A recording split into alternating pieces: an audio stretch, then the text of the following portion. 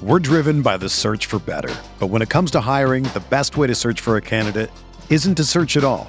Don't search, match with Indeed. Indeed is your matching and hiring platform with over 350 million global monthly visitors, according to Indeed data, and a matching engine that helps you find quality candidates fast. Ditch the busy work. Use Indeed for scheduling, screening, and messaging so you can connect with candidates faster. Leveraging over 140 million qualifications and preferences every day, Indeed's matching engine is constantly learning from your preferences, so the more you use Indeed, the better it gets. Join more than 3.5 million businesses worldwide that use Indeed to hire great talent fast. And listeners of this show will get a $75 sponsored job credit to get your jobs more visibility at Indeed.com/Blue Wire. Just go to Indeed.com/Blue Wire right now and support our show by saying that you heard about Indeed on this podcast. That's Indeed.com/Blue Wire. Terms and conditions apply. Need to hire? You need Indeed. This podcast episode is brought to you by Coors Light. These days, everything is go, go, go. It's nonstop hustle all the time. Work, friends, family, expect you to be on 24/7. Well, sometimes you just need to reach for a Coors Light because it's made to chill. Coors Light is cold lagered, cold filtered, and cold packaged. It's as crisp and refreshing as the Colorado Rockies. It is literally made to chill. Coors Light is the one I choose when I need to unwind. So when you want to hit reset, reach for the beer that's made to chill. Get Coors Light in the new look delivered straight to your door with Drizzly or Instacart. Celebrate responsibly. Coors Brewing Company, Golden, Colorado.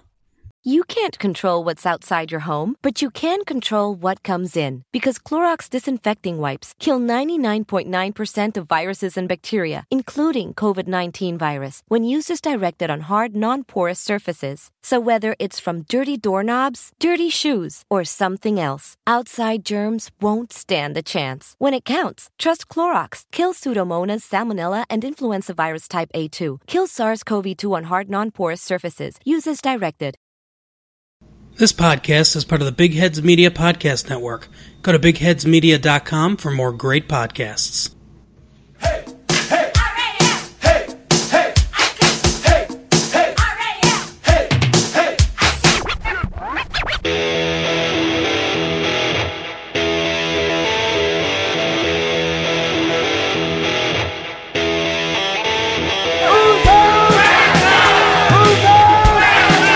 There's only one thing you can say. So the LA Rams will be the number 2 seed. They finished 13-3, a 13-win season for the third time in franchise history. I've been dreaming this my whole life. And so have you. Yeah. It's time to put in the work. Yeah. Every man go dominate. Offense, defense, special teams. Let's go. What are we talking about? Greg Zuerlein sends the Rams to the Super Bowl. LA will play for the Lombardi.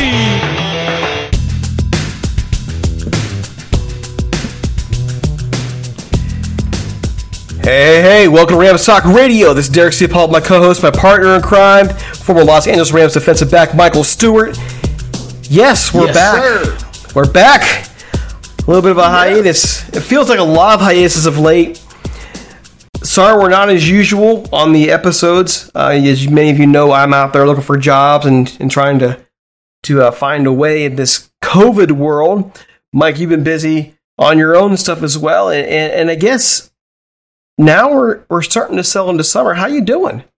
Man, doing good, man. It's just it's a little busier than I anticipated. Of doing some credentialing stuff, and I had to pick up an extra class. Found out I was a unit short on a PE part for my PIP or STIP as we call it out here. And so I had to pick up an extra class to satisfy that. So, man, I've been hitting the books pretty hard this summer. And here, I thought you would be chilling like a villain. I guess not. Right? I mean, really. So you're busy at home getting the work done for licensure. I'm out here working, finishing the job out here with the property and trying to find a job. In the meantime, very little about the Rams here. We're getting closer and closer. It's June 23rd, and, camp's not far away. It's June 23rd. We're what, mid July, mid to late July. We start seeing more and more camps opening up. We're getting closer and closer, but nothing is being talked about that's important, right? Yeah, it's just kind of I don't want to say somewhat quiet on the front, but somewhat quiet on the front. So somewhat quiet on the front. Yeah, but it's something's got to be brewing in the background. I know they're still, trying to throw around some different options and different things. So yeah, it'll be interesting to see what these next couple weeks hold. Well, especially with this resurgence of COVID, to me it's very interesting to watch. We're seeing this resurgence.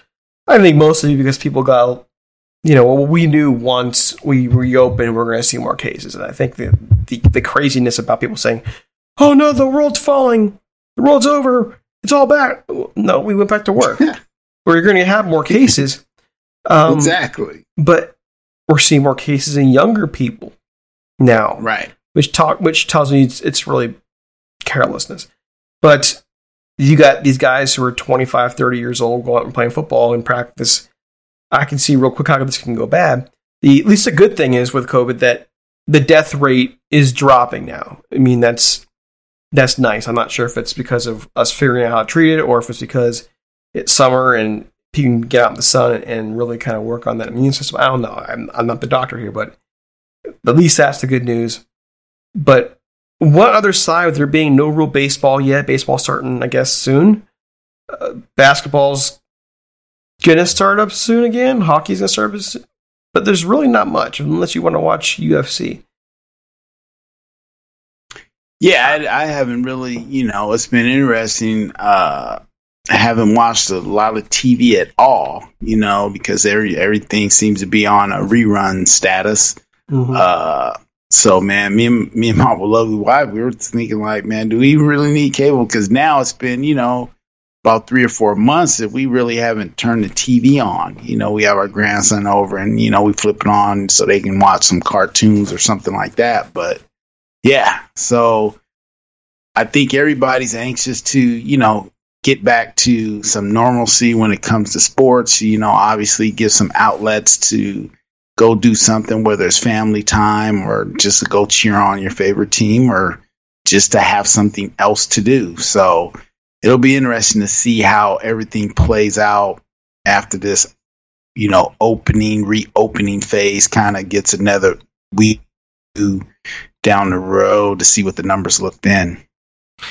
Well, and in the meantime, though, there are a few conversations I think I like to address. And today, really, sure. On social media, I don't know why, it just keeps popping up 1 or 2 threads every few days, and the same thing keeps popping up. The Rams, quote unquote, should sign Colin Kaepernick. And I'm going to keep the politics of it out. At this point, I think people are tuning the podcast to get away from the craziness we're seeing here. We'll let those chips fall where they may. I just want to talk football on this. Well, I guess I want to ask you, why do you think that we're seeing so many fans making the case for the Rams to sign Colin Kaepernick? And B, what do you think would be, in your view, the positives of signing him as a football player?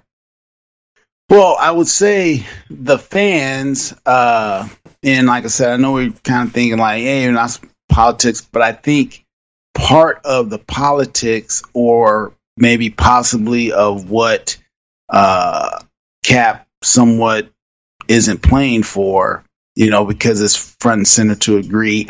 I would say the fans would say, man, it would be cool to have that guy on our team.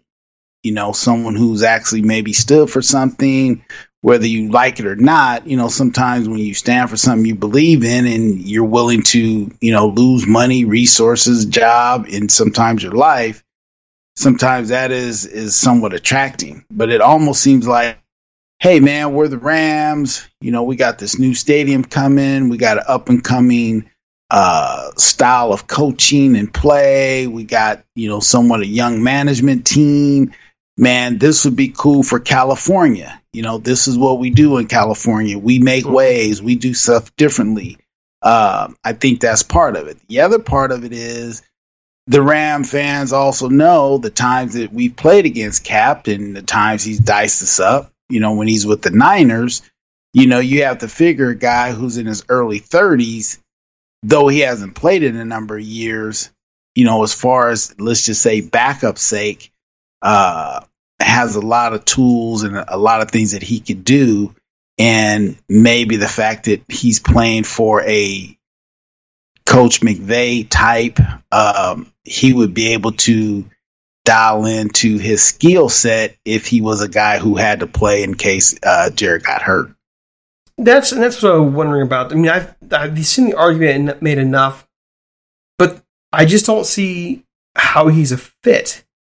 And there's a game, you mentioned him burn the Rams, and he has. He especially early in his career, he really did burn the Rams. But there was a Monday night game, I'm not sure if you remember this, against between the Rams and 49ers, and they were at the goal line, 49ers were, and Kaepernick missed an open touchdown. Easy read. A read that any professional quarterback, backup even, should make. Missed it.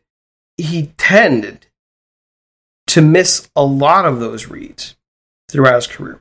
In that Rams offense, you can't miss reads like that. As much as we complain about Jared Goff not making his reads, in 2018, he was actually one of the top quarterbacks on completing passes to his second and third reads. That tells you a lot about the Rams' protection, doesn't it?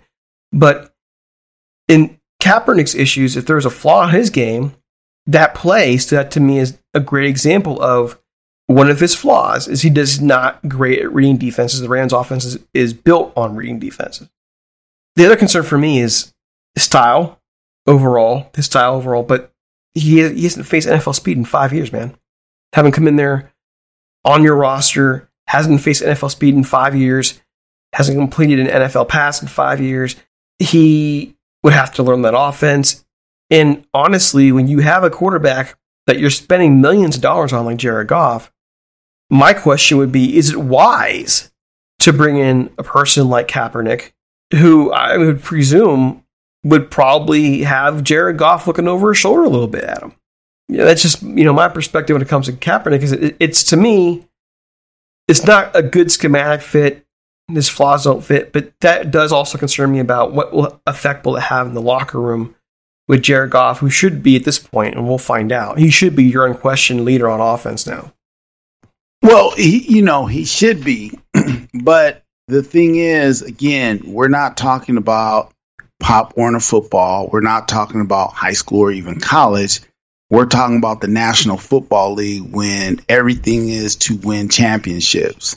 And yeah, do you technically want your quarterback looking over their shoulder? Well, not really. But if you play in the National Football League, you better act like someone's looking over your shoulder, because that's typically how you get the best, hopefully, out of yourself, and you continue to improve. Sometimes if you don't think there's no one that's going to come in, there's just a little bit different. So sometimes playing on edge a little bit is good, but it always comes down to the individual itself. Again, when I played with a guy like Dan Marino, you could have brought in Vince Lombardi and Roger Staubach and whoever else. He would have been like, man, bring those dudes over here. It's a waste of time. So he just had a way he carried himself, and, he just had a different confidence level. So I think with Jarrett, he has to, he just seems like a good kid. But when you're playing in the NFL, you got to have a little bit of a switch that you got to have. I don't want to say a chip on your shoulder, but you got to have a little fire in you. And I think ultimately that was maybe the knock on the gentleman before the quarterback that was with the Ravens early on, that he was just kind of quiet, docile, never up, Flacco? never Flacco, yeah. Never up, never down. And it's like, okay, you like that demeanor, the guy doesn't get rattled, but you also need a guy who just threw 3 picks to be rattled and not throw 4. So that's what, I don't know. It's, looking over the shoulder in that point would be negative, except maybe helping him to, have that drive to make sure he's competing at the highest level. As far as Cap, we talked about this a little before a while back in regards to what is this season going to be like, even if it gets played. My position is it's going to be pretty much a wash for anybody. Yeah, somebody will be a Super Bowl winner and may have an asterisk on their name just because of the way the season would have to be played. But anybody who plays this year, in my humble opinion, everybody's just going to kind of get a wash, no matter how many wins or losses, because this unprecedented non-preparation and just things to even play a season will have to be put in place. So that being the case, a guy like Kaepernick, who has some skill sets, and if Coach McVay is going to employ the tight end a little bit more and those types of things, you need a guy with a little more escapability. Cap could fit that. Jarrett's not a guy who's going to extend the play really. I mean, he's shown that he can, but I think that's where Cap would have a little bit of a heads up where, he can kind of get out and improvise a little bit more and things like that. But again, you look at the guy like a McVay, those are the kind of guys who could take a guy like him and capitalize on his strengths. Well, that is the one thing. He will have more escapability, especially given what Jarrett has. Jarrett, I would argue looks, shall I say, awkward when he runs. I mean, he's got a little bit. He's flashed a little bit something here and there, and it's not wanting anything from him. But Cap's definitely more elusive. I would say, though, that in the grand scheme of things for me, it's still about Goff. And I disagree with you on everybody gets a wash in 2020. I don't think that's the case. Why is that? Because of look where Goff was last year. Look at all the questions he faced. Look at all the fan base in a lot of ways turned on him throughout much of the year last year. So I don't think he gets that break. I think fans are looking at how he hits the cap. I think of how, when they're thinking about the fact that this roster, even with the losses, is still pretty talented. And if his performance does not lift that team up, even in a year like this year, I got to think that's going to be a problem not just within the roster itself, but also within the fan base, his support. So I think it does matter with him. On the flip side, maybe bringing a guy like Kaepernick is what pushes him, though. I don't think it's a good idea, but I'm willing to at least listen to the other side of it and say, okay, I think it depends on Kaepernick's attitude coming in. I think it depends on Goff's attitude. I think it depends on how the coaching staff addresses it. But I think a guy who's faced questions like Goff will not escape criticism this year. If he goes out there this year and is the mediocre self that he was for much of last year, I think you're going to have a lot more fans turning on him. I think you're going to see some support erode for him within the organization. Especially since I think you and I both agreed on this. I think that a large portion of the belief with him is he wasn't ready for it last year. Like, he wasn't entirely prepared. The offensive line was struggling. That's a big part of it as well. But I mean, tell me if you think I'm wrong, but what I gathered watching film on him was that he just wasn't prepared like he should have been. The Bengals game in the second half was a great example of that. Some of the things he did in that second half was just unconscionable. I just wanted to use a big word there. Unconscionable. How do you spell that? I need a dictionary for that. I don't want to bore people by trying to spell it out now. But I mean, I guess I'm not 100% opposed to what you're saying. I don't think he escapes criticism this year. I think in the end, I'm thinking more about what this can potentially do to the franchise long term. Because I don't think no matter what call, Kaepernick wouldn't be there long term.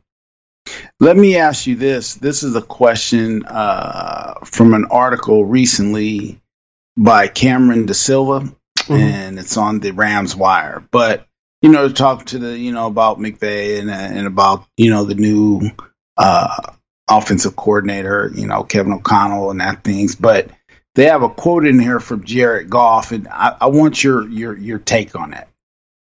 Jarrett said recently that he feels further along this year than he did last offseason, and that he's able to have even more of an opinion than he's ever had. What's your thoughts on that? Call me the pessimist, but I will believe it when I see it on the field. We heard a lot of quotes similar to that last year. You know, coming out of camp and the system and how the players are working together and so on and so forth, and how everything's going to be just fine. Hey, don't worry about those guys not starting offensive line for the entire preseason. I am more along the lines of a wait and see approach. I don't necessarily. I'm not trying to dismiss it, but I think it's pretty common for players who, at this part of the game, whether in the offseason and they're getting to know these coaches a little bit, where they're feeling good, and then you get in the field and you realize you weren't ready, or things weren't what they were, what you thought they were. Does that make sense? Yeah, and so, my thoughts are, when I read that, I go, wait a minute. This is a guy entering his 5th year, a guy who's now been in this system for 4, and he's now saying, I feel farther along. Okay, what happened the last 2-3 years? What does that mean? That's something you would say like your rookie year. I don't know how you say that your 4th year, 5th year, when you've had pretty much the same staff. That's kind of what jumped out at me. Well, I mean, it's his 3rd year. He just finished his 3rd year, entering his 4th year of that staff in that system. First year was, I'll give him a pass for the first year. And I think that's kind of been my evolving feeling on it as well. I've been very hesitant to come down hard on him for his flaws until last year, when there are just certain things you need to do, and you weren't doing them, even with a botched offensive line. Again, people are going to keep saying, well, he faced, the offensive line did this and this. Look at the ranking. And I will say it again. Don't believe the stats. Go watch the film. Look at the pass protection. Great examples of the Pittsburgh game. Great examples. The running game wasn't there. So when things got challenging for Jared Goff last year, oftentimes he wasn't able to rise to the challenge.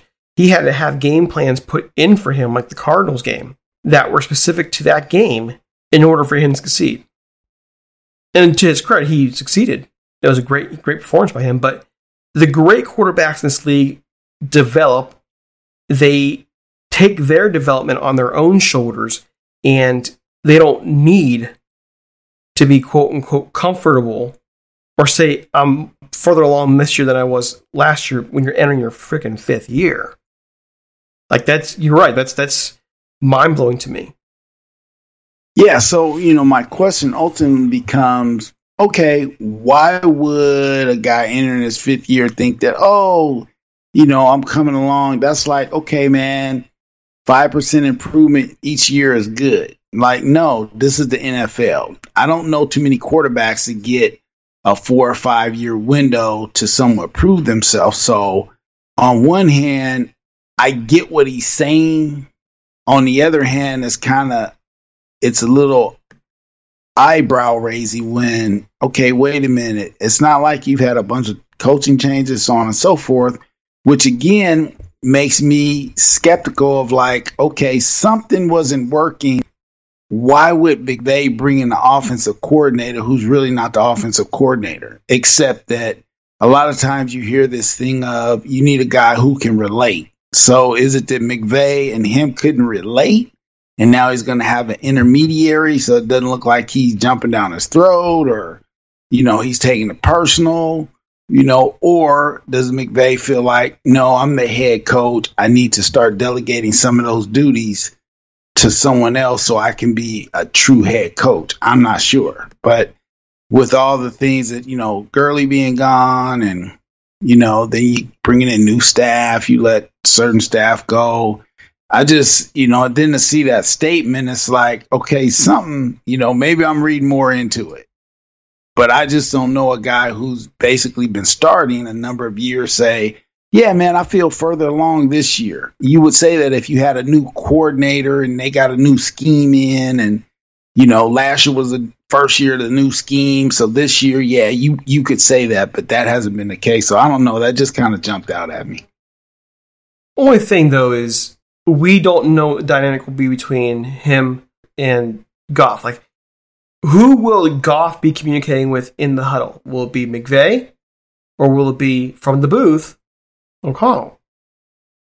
And if it's from the booth to the field, I can see what he's saying, because now they're forming that report for play calling and so on and so forth. If that communication is between the booth and McVay, and the person that Goff is still only dealing with in game is going to be McVay, then I think there's more question marks in terms of that response from him. I just look at it overall and say, at 5 years now, he's entering his 5th year, you shouldn't just be coming into your own if you are that elite quarterback. I think back to last year, and you and I had some podcasts with this, and we defended Goff quite a bit, and we put him when we did rankings. I know if you think back to, we didn't put him as low as like a Chris Sims did. I think it's fair to question a low ranking now. Don't you think? I mean, I think so. I think it's fair to rethink it, because at this point in his career, Mike, he should be the quarterback that we think he should have been 2 years ago. How long did it take Peyton Manning to become Peyton Manning at the pro level? How long did it take Dan Marino to become Dan Marino at the pro level? Right. That's what I mean. So when I look at it, I don't know. It just seemed like something is just not making sense. Because it just seemed like there's some type of disconnect, and it almost to me signals that as much as they're trying to show all this confidence, not really, because it's like you're trying to bring in all these things to patch things up or hopefully make things better. But, some guys come in with promise and they just don't, it just doesn't pan out that way. And so, but the reason why I say I think this year is going to be, everyone's going to get the pass is just because the way things are, people will be able to say, well, we just didn't have the on-field time that we normally have. We just didn't have the on-field time to get the timing down. We just didn't have this. We just didn't have that, because of the situation. It's really tough playing in stadiums without any people in them, or whatever it may be. So I just don't know that anyone's going to,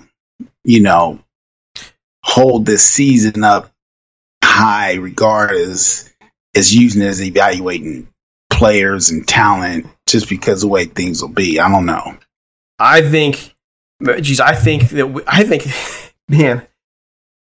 Goff will be the exception to that, for the very same thing we talked about. Like, you are entering your 5th year in the league. You should be there now. You should be leadership. And if he comes out this year doesn't show that, they're going to, because he already has that track record leading into this year of not being everything we thought he should be. I think that finally comes down on him. I really do. In any other situation, pretty much, with this Rams team, I 100% agree with you. I think he's the one exception, because of all the questions surrounding he's a number 1 pick. He's supposed to be your franchise guy. He's taking you to playoff bursts. Yeah, he definitely is the best quarterback you've had since Mark Bolger in his best year. Okay? There's no doubt in my mind that he's that. But he's still not what we think he should be. Is that fair? He's not where he should be.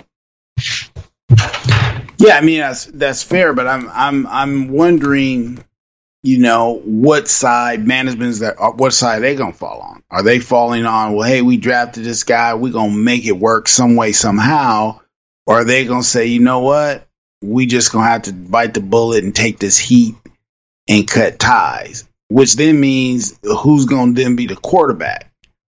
So maybe that's where this Kaepernick talk comes from. You got a guy who has, played at a high level.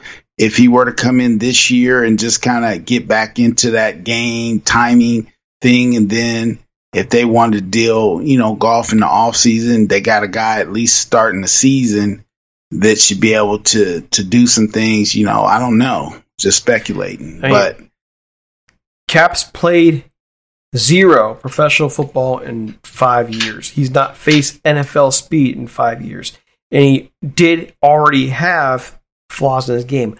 I just don't see the Rams taking that swing in this situation. I just don't. And he's going to want a good chunk of change too. We didn't even talk about how much money he's going to want, but every contract offer, I think he will. When he talked to the XFL, when he talked to the AAF, whatever they are, the AF, whatever they were, the AF, he wanted reportedly good money. I don't think he signs on the cheap.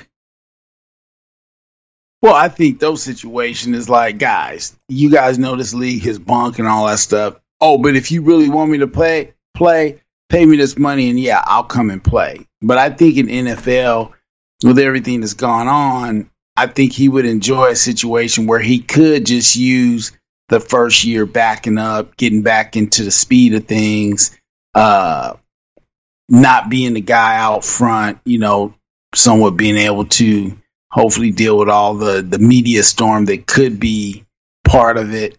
And then, off season, and then be ready for next year if that's the case.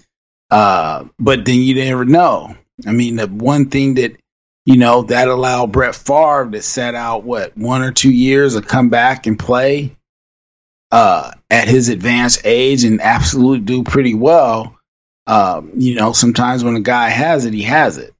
So it would be interesting to see, but I guess my biggest concern is I don't like my guy coming back, entering his 5th year, talking about, hey, man, yeah, I got a little bit better this offseason. I'm kind of learning a little bit. Huh? That just you should have. Yeah, I get that. I agree.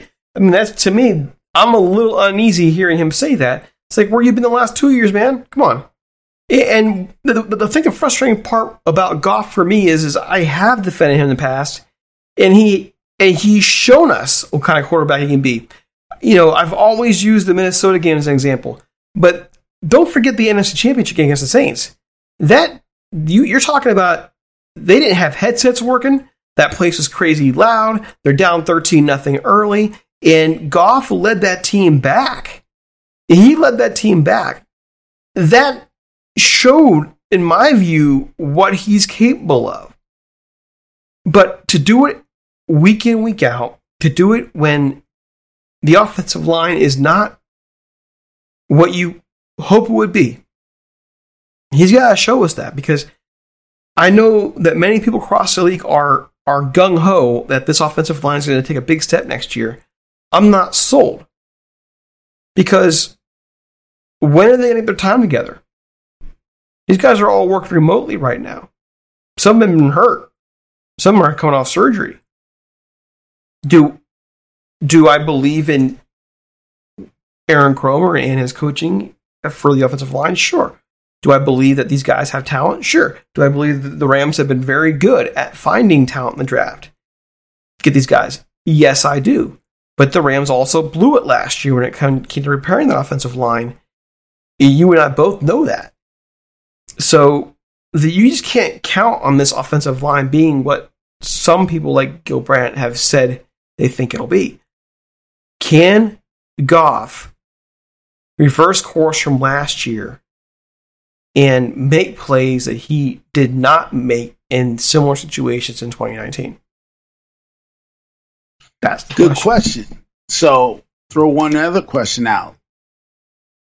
If you had a chance to sign Colin Kaepernick or Cam Newton, who are you signing? Cam Newton. Okay.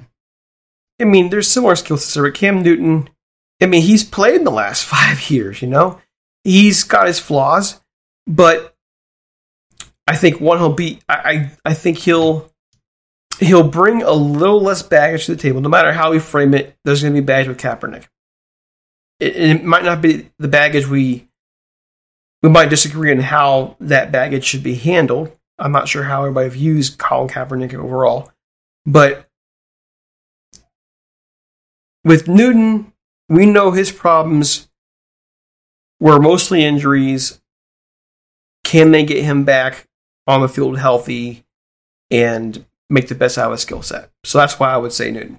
I think that 5-year absence is huge, man. When you've been out of the game as a quarterback and you haven't faced a NFL pass rush in 5 years, and that pass rush to me is meaner now than it's ever been, especially in this division. Yeah, I would be concerned. I would rather throw my lot with Newton there. Okay. Yeah, it's just some questions to ponder, right? What about you? Who would you take? I'm probably taking Cam Newton for basically the same reason. He's been on the field just a lot sooner.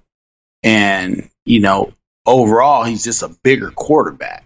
So just those two things, when you look back there and see him, you see like a huge dude back there. So, and like you said, just because he's just been on the field sooner and wasn't basically on the field last year just because of, foot injury and surgery. And, I don't know what the deal was waiting until when he did it, but I guess there's rhyme behind reason behind everything. So, yeah, just was, as they say, playing devil advocate and seeing what you had in your thought process there, Big DC. Yeah, I mean, I wish that the Rams were more comfortable with Goff. I wish we could be more comfortable with Goff. I mean, I've defended Goff a lot, and so it's kind of frustrating to even think and talk like that, but there it is. Okay, hey, we got to get Bo Brack on here for Locked On Cards. We've had this interview stashed for a little while, so it might sound a little bit outdated because with me moving around podcast times and so on and so forth, it's a little bit late, but here we are. Here's Bo Brack from Locked On Cards talking about the Arizona Cardinals. He sounds pretty happy with it. Where they're going. Here we are. All right, folks, we're here with Bo Brack from the Locked On Cards podcast. Used to be out there at 9-10 in AZ, and now he's roughing a little bit, moving on in life and new journeys, but still covering the Cardinals. Bo, how you doing? I'm doing great. Excited about this team. Excited about what General Manager Steve Keim's done this offseason, trying to temper those expectations. But, I'm just kind of riding the wave right now, Derek. The Cardinals do seem to have a lot of steam behind them, at least to me nationally. When you hear the Cardinals, you're hearing they're coming. They're coming. They're on the way. They are being a problem. You're saying tempering expectations, at least from Keim. Why is that? I'm saying that more in the sense that there are these teams that win the offseason on paper, and then once it comes to playing regular season games, whenever that may be, that it doesn't necessarily mesh. And the Arizona Cardinals, I mean, let's be realistic about things. They've won 8 games in the last 2 seasons, so to expect this complete turnaround because of some of the acquisitions they've made, sure, it's optimistic, but at the same time, there's a lot of work left to be done.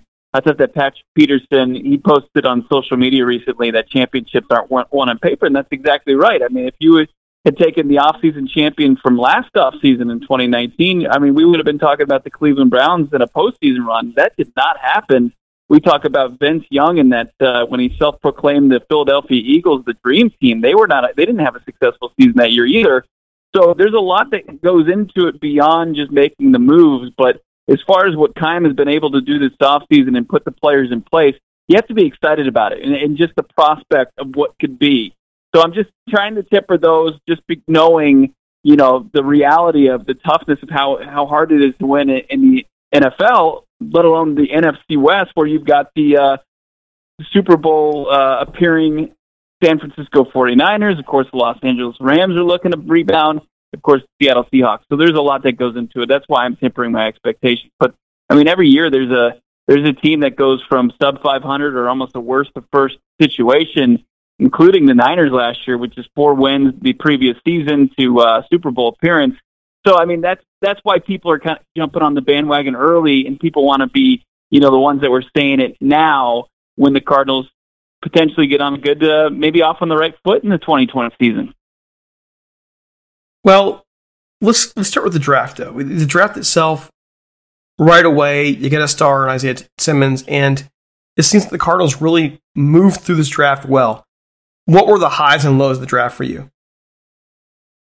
It's tough to even look for a low here. And as far as the highs, I mean, absolutely, it starts with Isaiah Simmons kind of falling into their lap at 8th overall, something I didn't think any of the Cardinals fans were anticipating.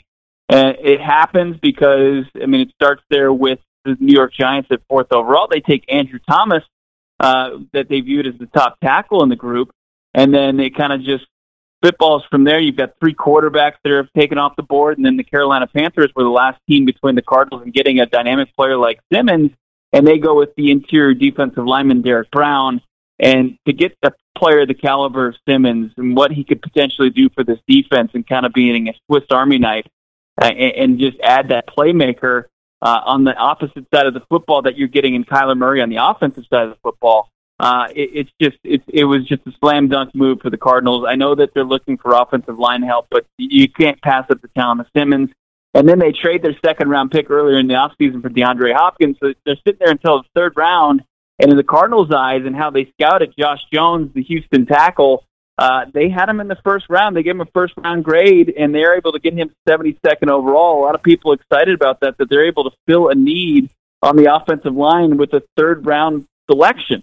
So Josh Jones, I don't know if he's going to start out of the gates, but he's going to contend potentially to start at right tackle. The Cardinals have some veteran options there to maybe develop Jones, who's known for some technique flaws, but his stellar play for the Cougars. You got to be excited about those first 2 picks there. And then Steve Keim, the GM, just continued to check off boxes. You look at the opposite side of the football in the trenches on the defensive line. They need some interior defensive line help despite the signing of Jordan Phillips from Buffalo this offseason. And they got a couple players, one from Utah and Fatu, and then you've got another player in Lawrence from LSU who won a championship, both in the 4th round, both in back-to-back picks. I think can vie or at least be rotational guys on that defensive line and help out, maybe open up some rush lanes for guys like Chandler Jones who are already playing stellar football. And then you wrap up the draft and you look at a couple interesting prospects. Evan Weaver, he was a tackling machine at California, 192 total tackles, just a machine. Will his football IQ, will that motor, will it translate to the next level without maybe the athleticism you would like at inside linebacker? But it should be a fun storyline to follow. And then the Cardinals went with a kind of a local product with their final pick in the 7th round. And it was a need for sure to kind of supplement their run game. Kenyon Drake's coming back on the transition tag. But then you bring in a kid like Benjamin that a lot of the folks around here went to Arizona State and saw him play for the Sun Devils.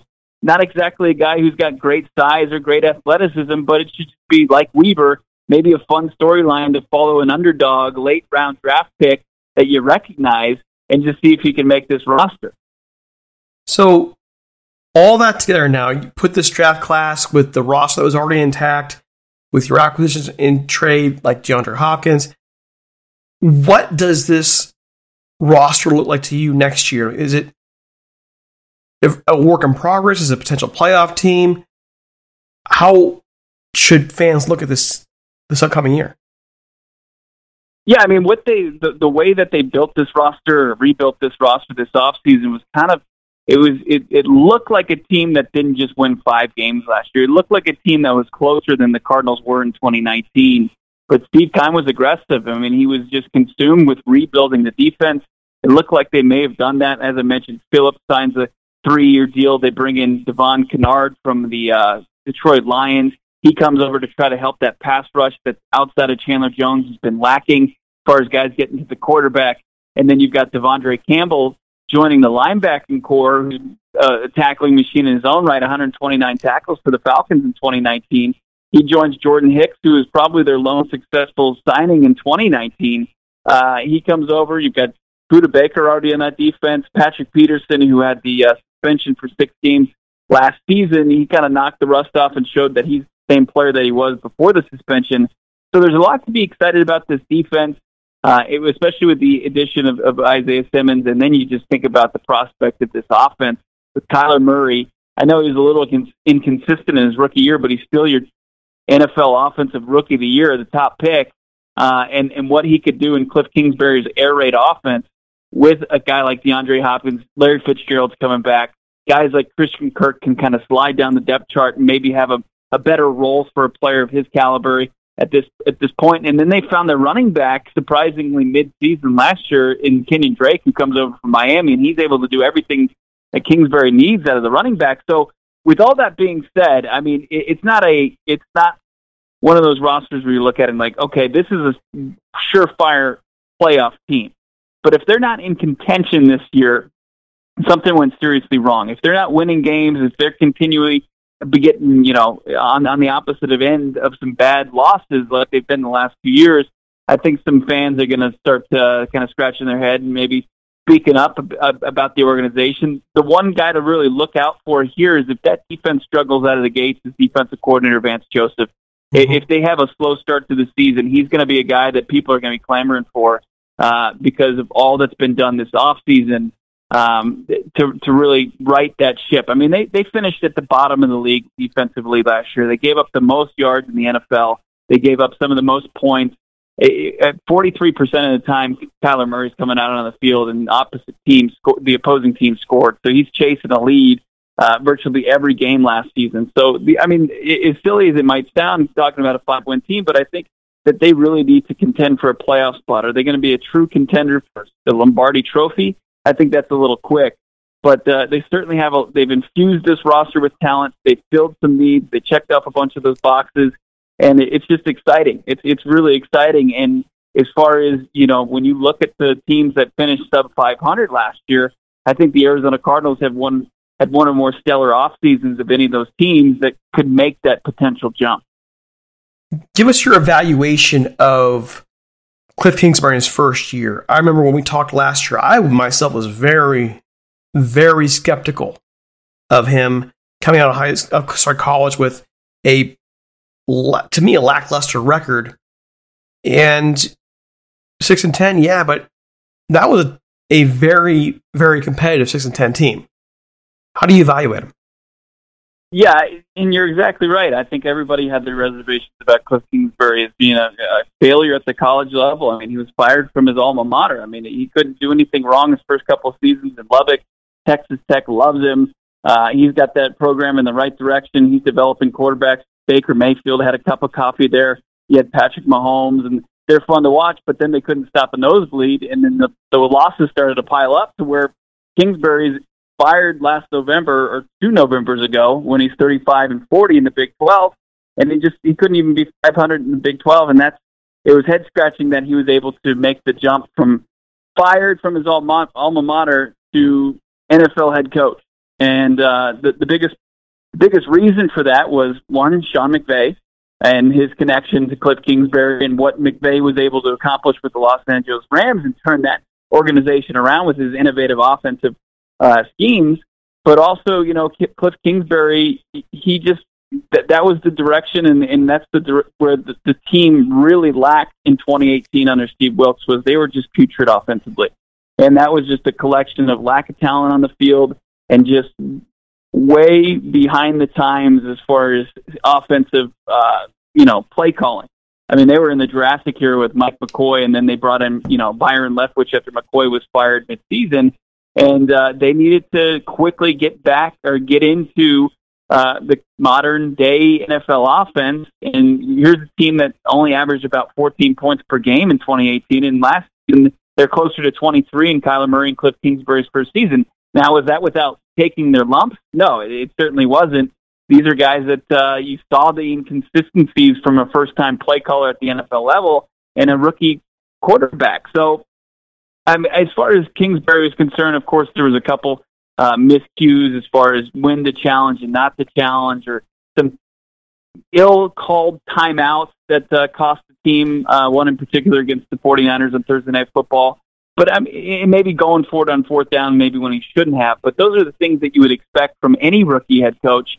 It seemed like he had the locker room. Steve Keim, general manager, on board, and Keim seemed to oblige him with some big-time moves on the opposite side of the football since Cliff Kingsbury's come over here. I mean, they went with his guy, Kyler Murray, and that worked out.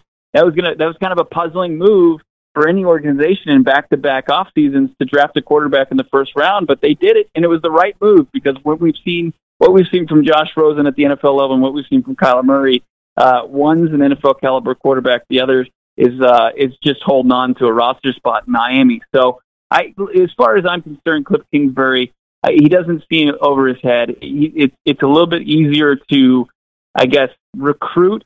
And we'll throw the radio air quotes over that in the NFL to Tempe, Arizona, or Glendale, Arizona, where the Cardinals play their home games, especially with the ability to pay free agents, than it is to recruit Lubbock, Texas, in the Big 12. And also the fact that Cliff Kingsbury doesn't have to worry about the defensive side of the football, that's in Vance Joseph's hands. So, as long as they kind of keep it, compartmentalized like that, where Kingsbury's handling the offense and somebody else is handling the defense and the special teams, I think he's in a good spot. I think the players respect him. Now, what about Kyler Murray? After his first year, where does he stand? What did you like about his development? What did he struggle with? Yeah, he had an interesting year, and it was kind of, if you want to watch one game that really encapsulates his rookie year, it's the first one. It was the 27-27 tie against the Detroit Lions, where he came out of the gates and was completely flat, and so was this offense. And then once it clicked, that offense was just rolling. And if the Cardinals went, Kyler Murray went, or I should say opposite. As Kyler Murray went, the Arizona Cardinals went, and he had some up and down games, but he started to put it together. He took care of the football. He set a rookie record for most pass attempts in a row without an interception. At one point, he had some dumb rookie mistakes, but that's expected.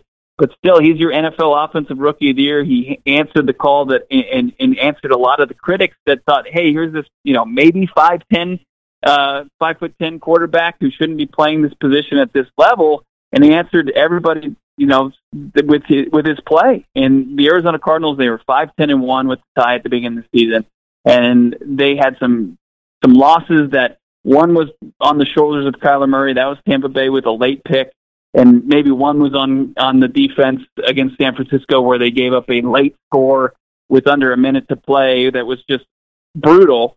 And then you're talking about a close to 500 team. If you look at maybe 2 to 3 of these games that could have gone the other way.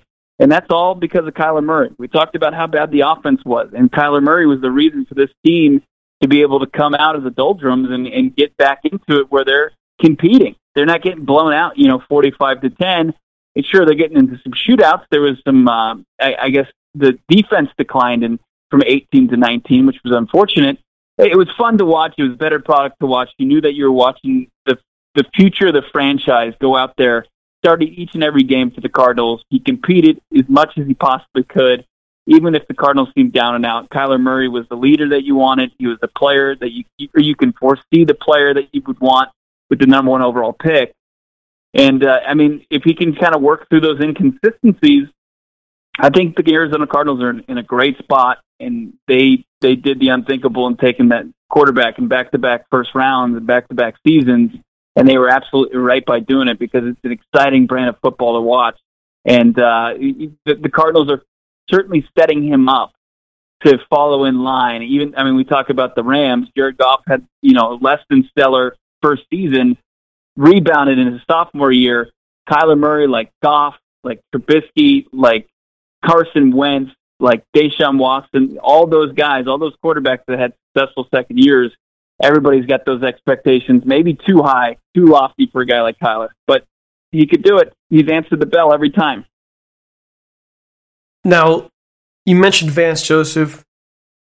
Entering last season, he had a great reputation as a defensive coach, not as the head coach of Denver, but as a defensive coach. What went wrong with him, and are there any signs that this year's going to be different?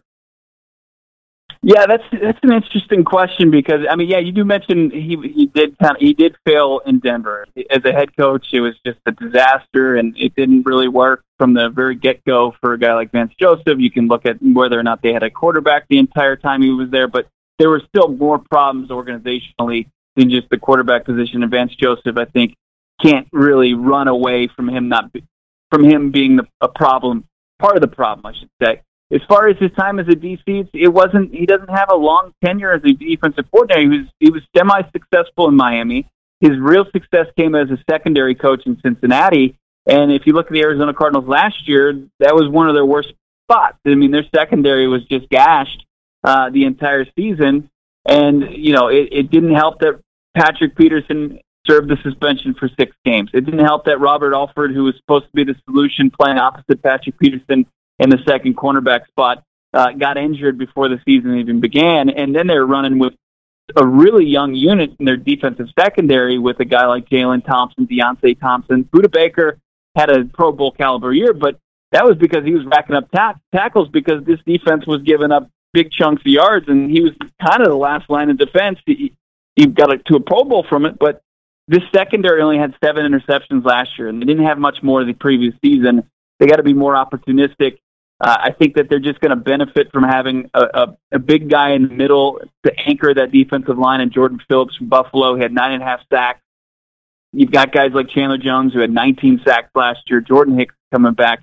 He was a monster for the Cardinals. Plus, Kennard hopefully adding a couple more sacks than you got from a guy like Terrell Suggs, which kind of that didn't work out for him last year. So it was a real thin defense last year. There wasn't a lot of talent on it. It was a big developmental year for this defense. I think that they found some guys that they can move forward with, and then the rest of this offseason has been getting talent and infusing talent on that defense. A guy like Isaiah Simmons, even a bad defensive coordinator, if that is indeed what Vance Joseph is, and I think the jury's still out on that, they're going to have a success with this versatile type player coming out of Clemson 8th overall. That's got to get Cardinals fans excited. But as I said, if there aren't results overall outside of Simmons, VJ, Vance Joseph is probably going to be the fall guy for that. But what's your feeling overall? Do you feel like it is the players, or do you feel like it's Joseph's scheme? Yeah, I don't know. As far as I'm concerned, I'm not a big believer in Vance Joseph, but then again, I don't think that he's going to be a guy that, if he's given the correct parts, if he's given the correct players, that he could scheme it up enough to where the Cardinals can be good enough on defense to compete. And I'm not. It comes down to the players on the field. If Patrick Peterson can come back and be kind of the same player that he was the first 8 seasons of his career, that's going to be huge. That's going to take over, covering the top wide receiver from opposing offenses. If Isaiah Simmons can help out covering tight ends, which were just a nightmare for the Cardinals last season. They gave up over 1,000 yards, 96 receptions, and 16 touchdowns to the position last year. If Isaiah Simmons can slow that down and also do some of the things that he was successful doing in Clemson, and then they can add a couple more sacks outside of Chandler Jones's getting to the quarterback, I think they'll be fine. As far as Vance Joseph's concerned, I don't think he's going to be the guy holding them back necessarily, but I do think that he could be an easy guy, an easy target if things don't go right out of the gate. And I think that's important here because of the uniqueness of the situation we're all in right now, their inability to kind of work with players and get in a lot of new names and really kind of get the reps in necessary for a cohesive defensive unit to match. All right, so last question here. Right now, as things stand, where do the Cardinals sit in the NFC West, and how many wins, right now anyways, you think they'll land this season? Yeah, that's a tough question, and especially I'm curious your thoughts on what the Rams have done this offseason, because when you look at the rest of the division, I mean, obviously the Cardinals have made a lot of moves. They've flooded in a lot of talent on this roster. You look at what's gone on in San Francisco. I mean, they basically traded out 2 of their key players on that run and a wide receiver and Emmanuel Sanders. He takes a lucrative deal with New Orleans. They take a first-round pick and Brandon Ayuk, who played at ASU, and then they take Javon Kinlaw out of South Carolina in the first round. But beyond that, they didn't have another pick till the 5th round. They're going to rely on the roster they had last year. The San Francisco 49ers, are they going to win 13 games? The Cardinals played them tight last year. Both of those games came down to the wire. Can the Cardinals steal a game against the Niners? Can the Cardinals win enough within the division to turn things around? That's a huge question. They went 1-5 in the division with one win over the Seattle Seahawks last year in December, which was kind of shocking to a lot of people. What have the Seahawks done? What have the Rams done? There's been a lot of talent gone out from those three teams, and the Cardinals have brought in a lot of talent. Can they narrow that margin? Man, I gotta say, I think that the Cardinals have a little bit, especially if Kyler Murray takes that leap that everybody expects him to take, that they could be a 9-10 win team, and you're looking at an extra playoff spot, but they could certainly be a wild card team. All right. Well, I can give you my thoughts on the Rams. I thought they did just fine in the draft. Yeah. I think that the players they let go, Dante Fowler Jr. will hurt a little bit. Corey Littleton will hurt some. Todd Gurley was not working out the way they needed him to work out. Brandon Cooks was hurt a lot last year, wasn't getting deep. That was his main purpose. So the losses hurt defensively. I'm more worried about the coaching losses, how the new coaching staff will come in there and make changes to reload and develop these guys. I thought the draft was great. I know people didn't agree with that, but I thought they had a great draft. So we'll see, I guess. I thought as far as the division went, they had a great draft. I thought it rivaled what the Cardinals were able to do as far as just straight need. And I'm excited to see what they're going to do with Cam Akers. I love the Kevin O'Connell hire. I think that he's going to be a stud. That's exactly what they needed to help out with the offensive play calling. I don't know. Do you like that move and maybe alleviate some of the issues that McVay endured last season? I think McVay needed some help. I don't know O'Connell very well, though. I've been hearing comments similar to yours, though, that it's a great pickup. That he's going to help him. And so hearing that from other teams, journalists, and that gives me a little bit of a more positive feel for it. I'm actually more concerned on defense, bringing in a new defensive staffer at defensive coordinator, a new special teams coordinator, a new kicker. Go with that. This is a team that's been very good in special teams the last few years, the exception of last year. And losing Bones hurt a lot. But sometimes coaches have to move on. Sometimes you get stale in one place. And I got the sense as the year went on that maybe Bones is getting stale in Los Angeles. So we'll see. Yeah, no doubt about it. I mean, Fossil was a big sneaky loss on the special teams. And as you mentioned, having Wade exit, and I hear you. I mean, I think you kind of saw it last year in a couple of games. It was a big game where they gave up 50-plus points. It was maybe that his voice in the locker room was falling upon deaf ears, but Corey Littleton exit, him going to Las Vegas, that was a huge loss for the Rams. I agree with that. I mean, he was already underrated in his ability to cover tight ends, and that's a big loss for that linebacking core. But it's when you have the success that the Rams had, and they had to pay some of their stars, and when you have that success, other teams want to pay your players. It gets harder and harder, especially in a cap league, to keep those guys, and they're just kind of trying to deal with that right now after a lot of success. Well, that's something, Bo, that I've been thinking about because, when the Seahawks had a break at the Legion of Boom, nobody criticized them for it. Sooner or later, these teams that win will pay a financial price. It's kind of a garbage way to go about things. You go there, you develop these players, you make them the stars, then you can't keep them. That's kind of the really sad thing about the way it's set up now. Yet the Rams pay their stars, realize it's not working, and wipe it clean after they took their shot. They took their swing to the Super Bowl. They didn't get it all the way through, but they took their shot.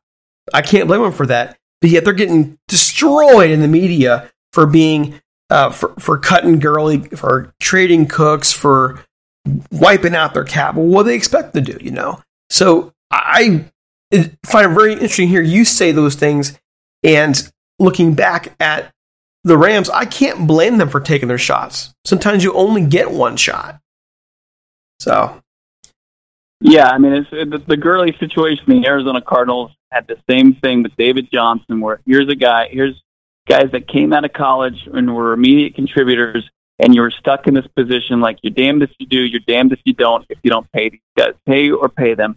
And both organizations went with writing a big paycheck for both of these guys, and went to show why the Steelers did what they did with Le'Veon Bell, why in this day and age it's tough to pay a running back because of the rigors of the NFL and the toll that those guys take on a week-by-week basis. And, it would have been tough to let Gurley go.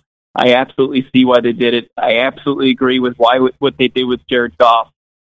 It's just tough. You got to keep these guys happy, especially at the quarterback position. We'll see what happens with Kyler Murray. He's only in year 2 of his rookie deal.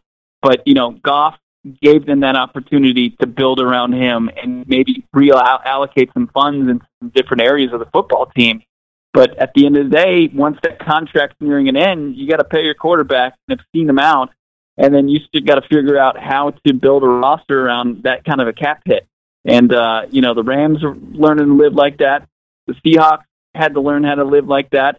And, the Niners, they had the luxury of having some high draft pick and bringing over Jimmy and then signing him to a big deal. So it's going to be interesting to see how this division falls in 2020 whenever it happens. I think the next 2 years of the division are going to be fascinating to watch. I think you're going to have teams that all 4 teams have talent. Someone's going to fall apart in there somewhere. And honestly, the favorite's the Rams, not the Cardinals in my view. The Rams have too many question marks from the coaching staff on down to a roster that has a bunch of young guys who need to make the next step, and we'll find out. But the Cardinals, you're getting blue chippers in there. You have your quarterback that people have faith in. Your coach is, for now, not getting all the doubters. Like Sean McVay a year ago, before the Super Bowl, wasn't getting doubters, and all of a sudden now he's got all the doubters in the world. Yeah, I like the Cardinals' direction. I really do. I think they're on the way up, and it's going to be a fun couple of years in the NFC West. So, Bo, can you tell people where they can find you? Where are they going to be able to get all of your good stuff and check in on what the Cardinals are doing? Absolutely. I listen to our podcast, Locked On AZ Cards. It's on the Locked On Podcast Network. It's at Locked On AZ Cards on Twitter. You can find myself at Bob Rack. Easiest way to search me on Twitter is just Bob Rack. My name is Bo Brock. That's the easiest way to find me on Twitter, at Bob Rack. All one word. And, I appreciate anybody who checks out the podcast or gives me a follow or checks out my tweets. I appreciate that. Well, something tells me we'll be talking again come regular season. It's been great to have you on, and good luck this year. Likewise, Derek. Always looking forward to it. Thank you. So, Mike, how do you feel about those Arizona Cardinals right now, where they stand? Well, again, I think, like everyone else, how do they stand? This would have been really like a second coming out year. Last year, they had a lot of newness, new rookie coach, new rookie quarterback. They had a few pieces here and there. They showed some promise at some different times. And I think with a normal offseason in summer, you might say, hey, these guys are probably ready to really make some noise. But again, that offense style is based on quick timing and route, different, route combinations. So you just don't have that, again, unless they're somewhere working on their own. It's just no way to duplicate that without actually doing it. So I don't know how they really, take that next step forward, because you just won't have the time to do it. And even with, when everybody, or if they get back, there's going to be certain restrictions and all those kinds of things that have to do with the social distancing aspect of things. Mm-hmm. Practices are going to be a lot different. So all those things taken into consideration, I don't see them maybe being as far along as they could have been with a normal offseason. Man, you are speaking my language. I was thinking about that today as I was pondering the Cardinals. They have updated this roster. It's a lot more talented. But like the Rams, you're putting new pieces in there. And the question is, will they mesh? Will they be able to mesh in a system that has not been there as long as the Rams have? The Rams have a third-place schedule. They have some players who are going to be stepping in, but most of them have been there or know the system. You're getting guys from the draft for the Cardinals, and you're getting guys who have not really been even remotely in this kind of system before. Now they got to step in there. They got to learn. They got to be ready for an opening day, which, quite frankly, is up in the air. The Cardinals, I think, are a rising team. I think given the situation they're in right now, they're at a disadvantage. A team like the 49ers, the Seahawks, they've had their system forever and a day. It's not going to be hard for these players who have been there forever to come out next year and be right where they were. For teams that had roster turnover, like the Rams and really like the Cardinals here, those are real question marks for me, and even more so for the Cardinals since they're so young. Man, their skill sets in there. I like what they did, but man, this is a bad year to have a pandemic. If you're looking for teams that have a quick turnaround. Exactly. So, I mean, I guess we'll see. But hey, folks, that's our show today. That is the key. Let us know what you think. Do you think the Rams should go after Kaepernick or not?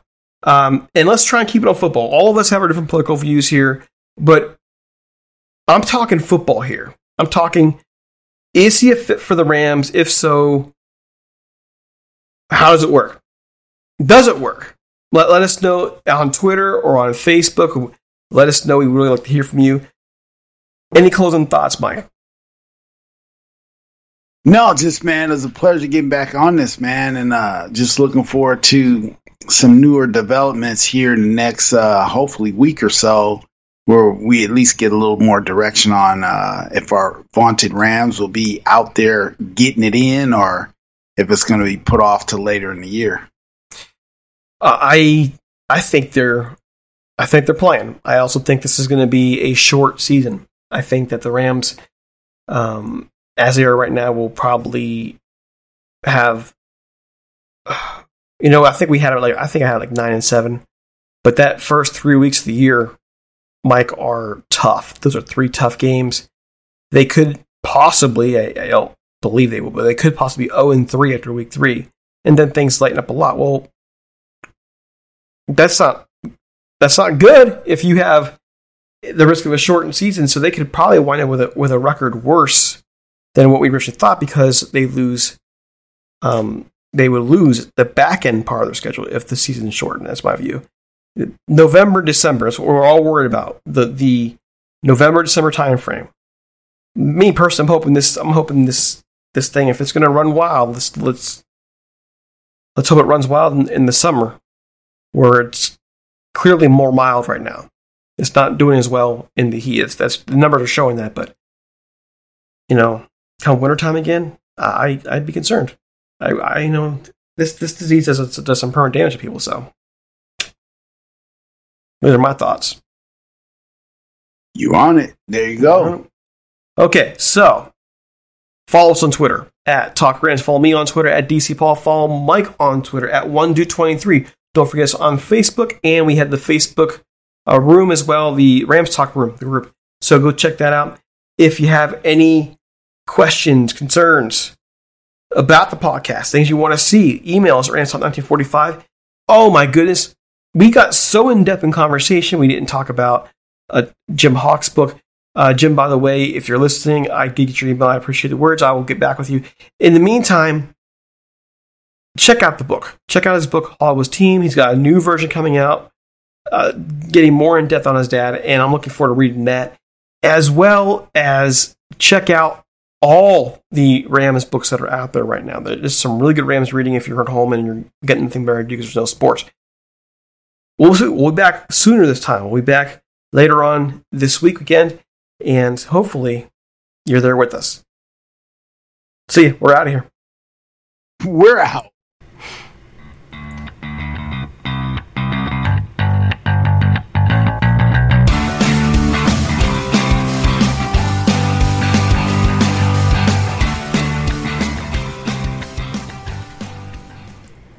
You can't control what's outside your home, but you can control what comes in. Because Clorox disinfecting wipes kill 99.9% of viruses and bacteria, including COVID-19 virus, when used as directed on hard, non-porous surfaces. So whether it's from dirty doorknobs, dirty shoes, or something else, outside germs won't stand a chance. When it counts, trust Clorox. Kill Pseudomonas, Salmonella, and influenza virus type A2. Kill SARS-CoV-2 on hard, non-porous surfaces. Use as directed.